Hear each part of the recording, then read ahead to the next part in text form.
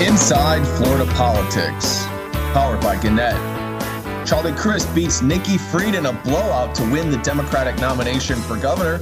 Crist and Governor Ron DeSantis waste no time bashing each other on the campaign trail, and DeSantis helps conservatives romp to victory across Florida in school board races. Hello, I'm Sarasota Herald Tribune political editor Zach Anderson, and those are some of the stories I'll be discussing this week with Gannett State Capitol reporter John Kennedy and Palm Beach Post politics editor Antonio Fins. First,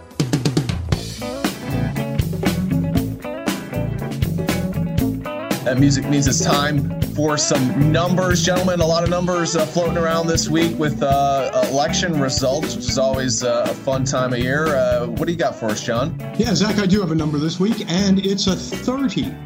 All right, 30. How about you, Antonio? I'm coming in high again with the 304,674.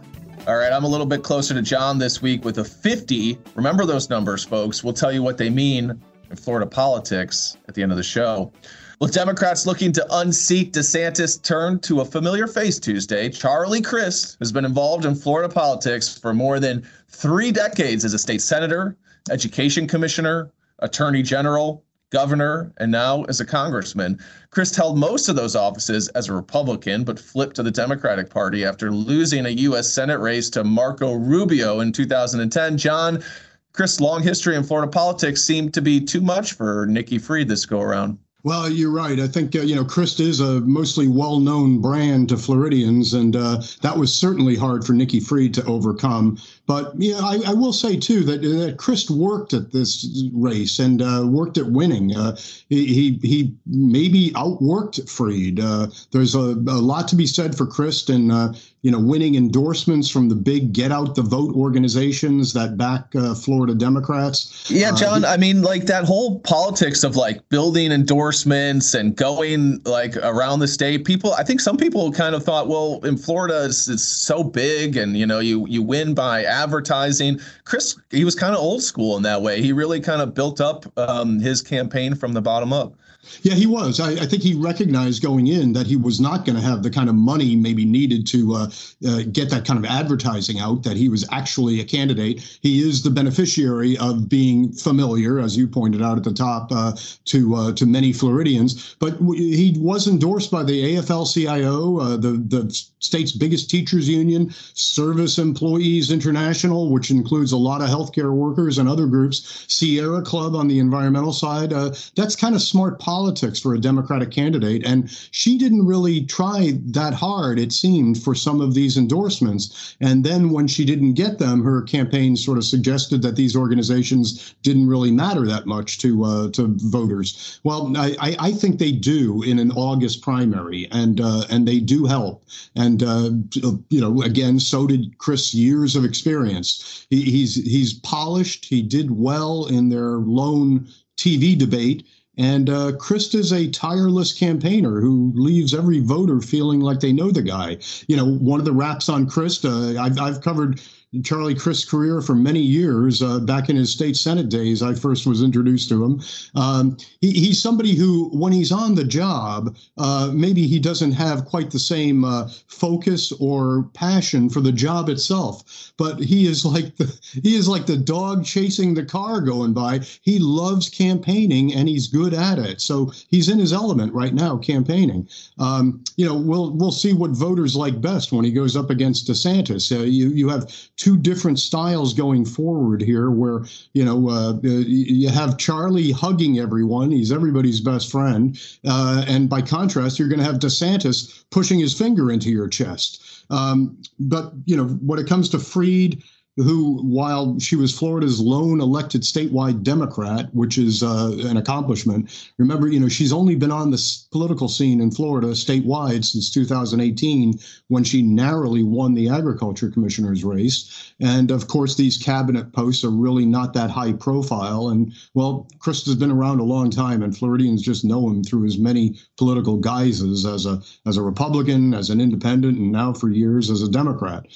Fried couldn't overcome that. And her attempts at raising questions about his support for abortion rights just couldn't ring true to many voters who looked at him with his 100% approval rating from the National Abortion Rights League. And I think they didn't quite believe those claims that he was unreliable. So he winds up winning by 25 percentage points statewide, clobbering her by even bigger margins in Broward and Miami-Dade, the state's biggest Democratic counties. She's held herself open to becoming Crist's running mate for November, saying defeating DeSantis is a priority for all Democrats. But I don't think that's going to happen after her poor performance in the primary and her bashing of Crist on abortion. I don't think she really brings that much to the table as his running mate. So I'd say don't expect a Crist-Fried ticket going forward.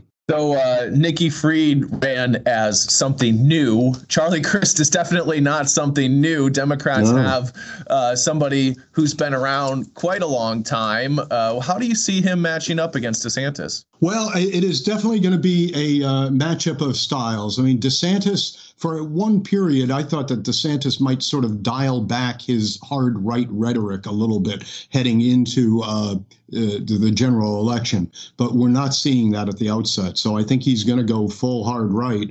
And Crist is taking this sort of like, can't we all come together kind of approach, although remarkably in his first appearance of the general election just this week, he said that he didn't want people that had hate in their heart. That's a very un-Crist-like statement to come out. And when people asked him about, how would he appeal to DeSantis's supporters, he said, well, I don't want them. I don't want people with hate in their heart, basically saying that these are bad people who are supporting DeSantis. I mean, Crist is known as the happy warrior. I think people were kind of shocked at that statement. Yeah, and the DeSantis campaign and Republicans in general are feasting on that, saying, they're drawing analogies to Hillary Clinton and her deplorables, that kind of comment. So trying to say that, Crist doesn't like Florida voters or those who are on the conservative to moderate side. But I don't quite understand the strategy behind that. You always want to try and maximize the potential vote, right? I mean,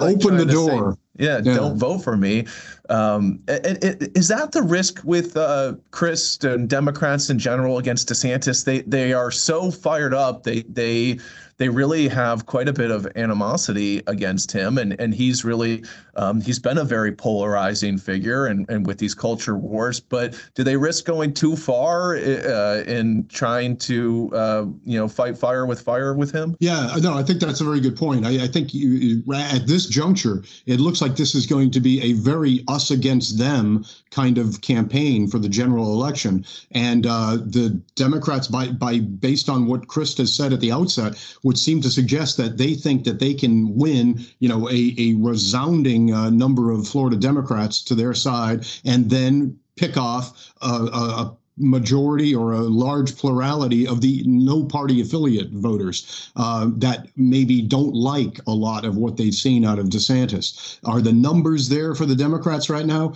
I'm not too sure. We've just been writing about how Florida registered Republicans right now have continued to grow over Democrats. That was news a year ago when more registered Republicans emerged in Florida than registered Democrats. In the first time in modern history, those numbers had tipped away from the Democrats. Now there are like about 250,000 more Republicans registered than Democrats. So Crist is going to have to win over some moderate Republicans going forward. And that seemed to be something that he was looking to do. But again, as we pointed out, yesterday's line in the sand that he drew seemed to suggest that he's not interested in courting them to his side. And those voter registration numbers are important. I saw a really interesting quote that a Democratic political consultant gave Mark Caputo, who's now with NBC News, where this Democratic political consultant said,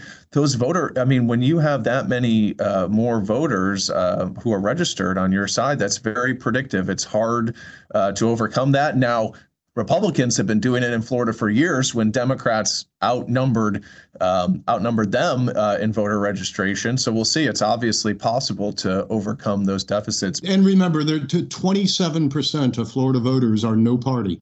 So that's a sizable chunk of voters that we really don't know what's inside their head, maybe. Yeah, for sure. Well, it's no doubt, though, that Crist really does face an uphill climb against DeSantis, who looks pretty strong right now. But the odds do appear to be slightly better for Val Demings in her race against U.S. Senator Marco Rubio. Neither Demings or Rubio had a competitive primary. Basically been campaigning against each other and taking swipes at each other for months. And Demings really is attracting a lot of attention for raising considerably more money than Rubio, which is unusual for a challenger who's taking on an incumbent. And Demings really is bringing a lot of energy to her campaign. She's had some pretty fiery speeches. Rubio, though, still is the favorite, considering Florida's GOP tilt and the fact that DeSantis also is a heavy favorite, and it seems unlikely that many of his voters sort of cross over to back Demings. Antonio, where does this race stand now that we're heading into the general election here? Zach, it stands out as one of the marquee U.S. Senate races in the country. And with the primary done, preseason in this contest is over and it's on. One of the interesting backdrops here is that all of a sudden there's a nationally competitive battle for control of the U.S. Senate. 6 months ago, the conventional wisdom was that the Democrats were doomed to be swept over by this red wave in which they would lose all sorts of seats on Capitol Hill. Now it seems Democrats have a good shot at keeping control of the U.S. Senate. In fact, Mitch McConnell has even lamented the quote-unquote quality of GOP candidates, which is code for he doesn't think some of the fringe candidates like J.D. Vance in Ohio and Mehmet Oz in Pennsylvania will do well. It's interesting to me, Antonio, that Demings has raised so much money considering that there's so many other competitive races around the country. That really does say a lot about how the Democrats view the quality of her campaign, doesn't it? Absolutely. There is no quality issue when it comes to either Rubio or Demings. That much is clear. Look, Rubio knows how to win statewide in Florida, and Demings is clearly a candidate who could succeed. There is some polling, in fact, that shows that she is ahead of Rubio. And certainly she has been out fundraising, like you said. She's out fundraised the two-term senator, leading to that really strange effort by Rubio earlier this week to beg for money. So Rubio's team, of course, cites other posts showing him ahead, and he has the endorsements of numerous law enforcement groups, which for Republicans is really important. He's really emphasized that to try and counteract the, Demings, who was chief of police in Orlando and has really tried to play that up in her ads, calling herself chief on the campaign trail. I mean, he was early on that and trying to neutralize that. He was. And let's face it, law enforcement in this state has backed Republican candidates. They were well behind Trump in 2020, and they are a big constituency for the Republican Party. So, but, for Republicans to keep the Senate and keeping Rubio's seat may well be a must. So there will be a lot of muscle put behind them in the next 70 plus days. The wild card here are the Trumplicans. The MAGA crowd and the Tea Party faction, they look at Rubio still, they look at him somewhat leerily. So the question is, will they come out for him in force? If so, given Florida's record, you have to think he wins. But do they? Yeah. And, to that point, Antonio, as to whether the GOP base is really fired up about Rubio, which I would argue, he definitely inspires less intensity than some of the other top Republicans, especially Trump, but also DeSantis. It's interesting as the general election starts here. And even before it started on Tuesday night of the primary, Rubio was already holding rallies with DeSantis. And then the day after, they expanded on that and did a tour around the state that they were billing as sort of this GOP unity tour. We haven't really seen those two campaign together, but it seems like Rubio is really eager to tie himself to DeSantis and hope that DeSantis carries them across the finish line, right? Yeah, I think that says more about DeSantis, perhaps trying to be even more of a kingmaker in Florida than Mr. Trump. But I think the issue here is that Rubio is a Ronald Reagan, city on the shining hill Republican. And that doesn't play anymore in the Trump party. In Trump's Republican Party, it's American carnage. So he needs help. He needs help from that MAGA crowd. And I think that DeSantis is somebody that he can align with more easily than Trump. I mean, I've heard him speak, and when he tries to play that Trump card, it just doesn't work for him in these speeches and these public appearances. So perhaps, DeSantis, who's sort of seen like a Trump without the baggage type candidate, maybe they can align and he can siphon up some of those votes. But that clearly shows that Rubio feels the need. Somebody who has been the Republican face in Florida up until 3 or 4 years ago, who was viewed as a future presidential. He ran for president, but he was viewed as the rising star of the Republican Party. That you could tell he doesn't see, he himself doesn't see himself that way anymore, and that's why he's sort of palling around trying to maybe play off DeSantis's coattails rather than the other way around. Yeah, and it could be good for DeSantis too. I mean, if Rubio feels like DeSantis stuck his neck out to help him, that builds maybe some loyalty for DeSantis if he runs for president. And what DeSantis is probably looking at there is Miami-Dade County. That is Rubio's stronghold. DeSantis saw how Trump did in Miami-Dade County. That's the card he might be playing. Yeah. Huge bellwether county for Florida, and definitely an area where Rubio still has a lot of strength. Well, there's still a lot of campaigning left to be done in Florida between now and the general election, but some races were decided in Tuesday's primary, including many school board contests around the state. School board seats technically are nonpartisan, but both parties have long been involved behind the scenes in these races. DeSantis, though, really amped up the partisanship this year by endorsing 30 school board candidates around the state, spending money out of his own political committee to help them with advertising, mailers, and then staging these big rallies for them in the final stretch of the campaign. I was at one of those rallies here in Sarasota, and it attracted upwards of 500 to 1,000 people. I mean, that's a lot for, even a rally in a governor's race, let alone rallies for school board candidates. So, I mean, DeSantis was really definitely hyping up these races and helping to gin up turnout. And it really paid off with 25 of the governor's school board candidates winning or advancing to the runoff election in November. John,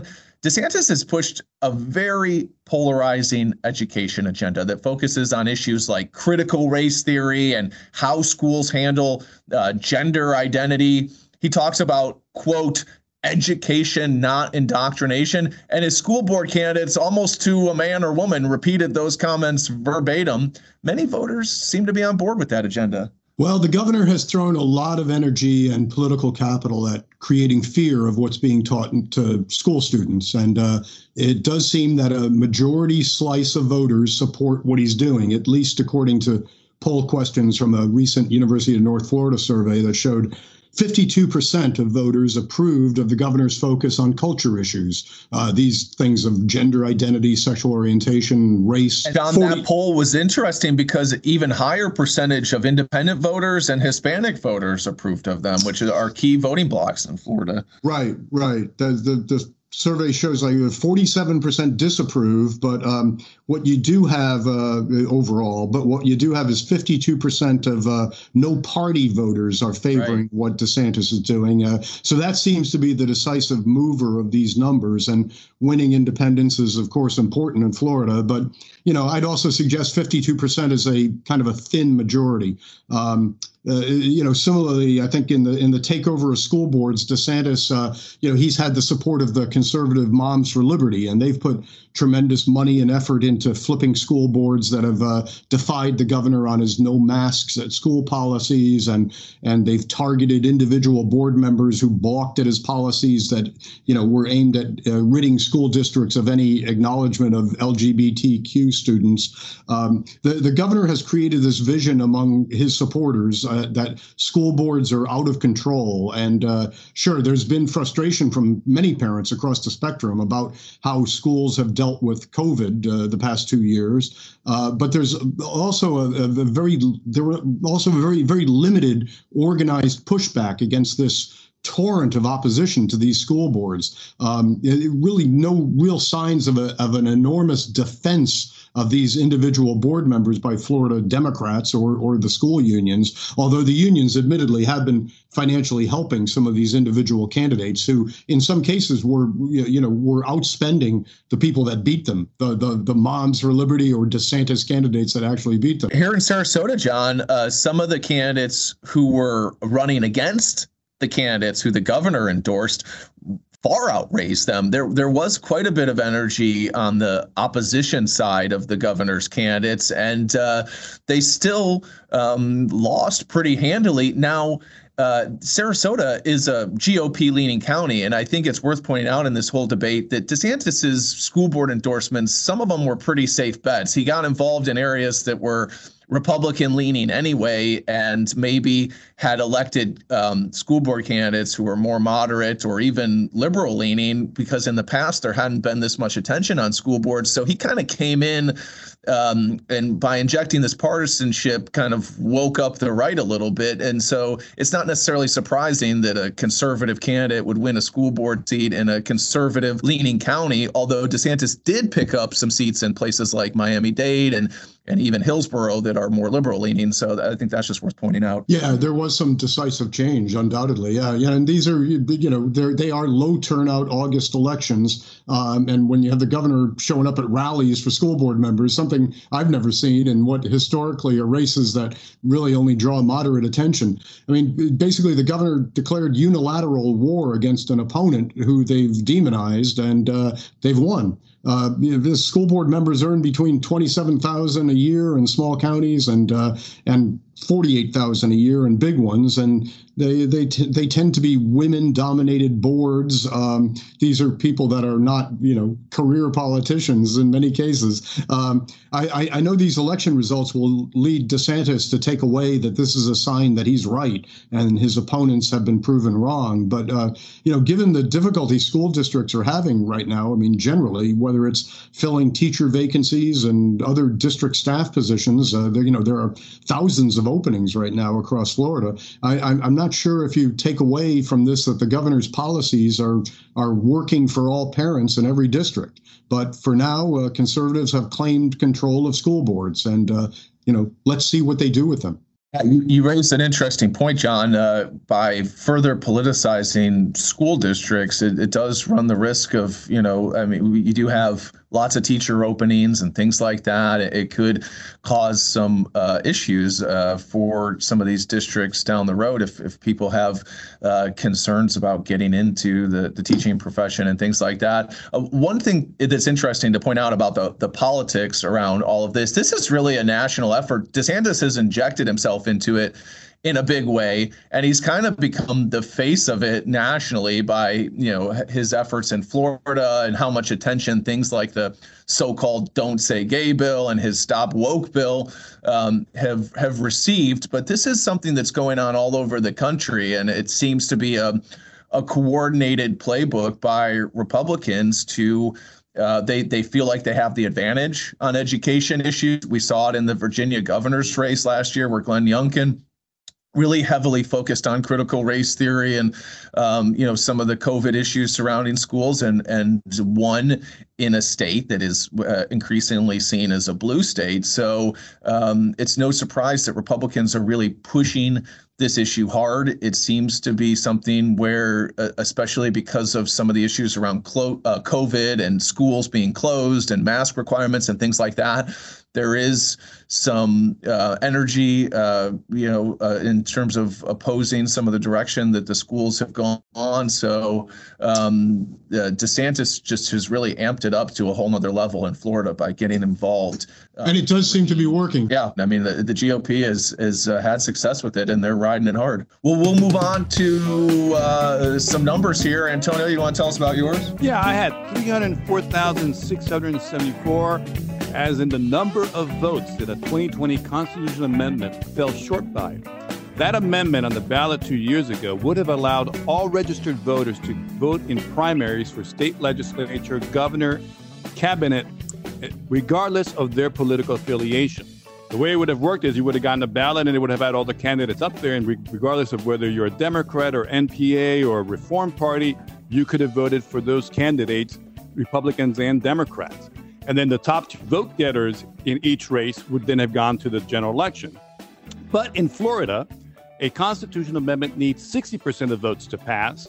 And this amendment just got only 57% of the 10.2 million votes cast. So it fell short by 3%, or 304,674 votes. And I raise this because we just held another primary in which more than a third of Florida voters could not participate. Look, I get it. If you want to vote for one of the candidates, you need to join the party. That's always been a fair rationale. But just think how different the primary would have been if it had been an open primary. You know, hard right and hard left candidates, far right and progressive candidates that are outside the mainstream would have had a very difficult time because they wouldn't appeal to the broader electorate. You hear a lot about Florida being a red state. Well, actually, it's the government that is red. The electorate is far more purple. As of this primary, Florida listed 5.1 million Republicans, 4.9 million Democrats, and 3.9 million no-party voters. Yes, Republicans outnumber each category, but they only account for 36% of the electorate.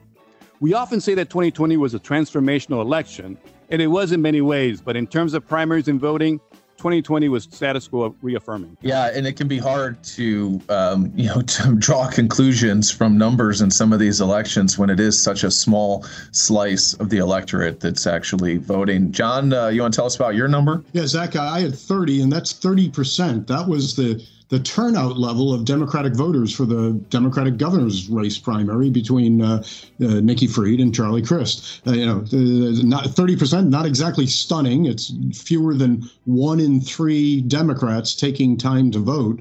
But, 30% of Democrats was better than the overall statewide turnout number of 26% who went to the polls. As we mentioned before on this show, the August primary is always a tough sell with voters who are more focused on the end of vacation season, back to school, upcoming college football, or anything other than Florida politics. But it still may be somewhat sobering. 30%, if you're Charlie Crist, you're going to need to really fire up and win every state Democrat and more if he hopes to take down Ron DeSantis in November.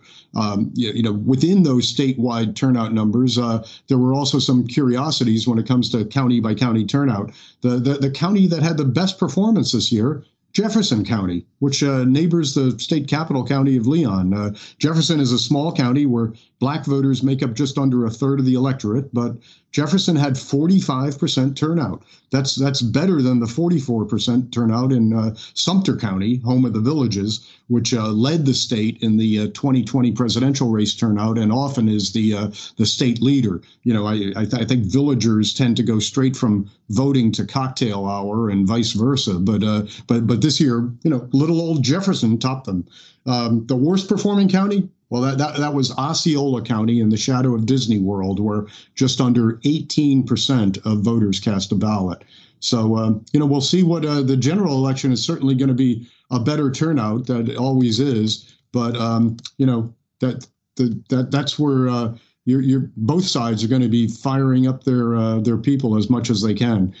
Republicans this time in the August primary didn't have some celebrity candidates on the ballot. Of course, DeSantis had no primary opposition. Neither did two of the cabinet officers. So it really, the school board races may have been the thing that drove Republicans to the polls this August. Yeah, and turnout is always important. You have to think that with DeSantis's sort of rising celebrity within the GOP, that Republicans are going to be pretty fired up this year. I mean, that's a kind of a marquee name for them on the ballot, and I think you're going to see pretty decent Republican turnout, and Democrats are going to struggle to match that. And when you have 70% of them sitting home in the primary, it shows that Democrats are going to have some work to do to get their party to turn out in November. Well, my number is 50, as in 50% of Florida voters in a new poll disapprove of how Governor Ron DeSantis has handled Florida's affordability issues. Charlie Crist easily won his primary against Nikki Fried, but he now faces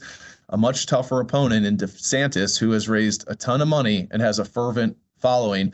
But one weak spot for DeSantis could be this cost of living concern. Housing costs are way up in Florida. Utility rates are climbing.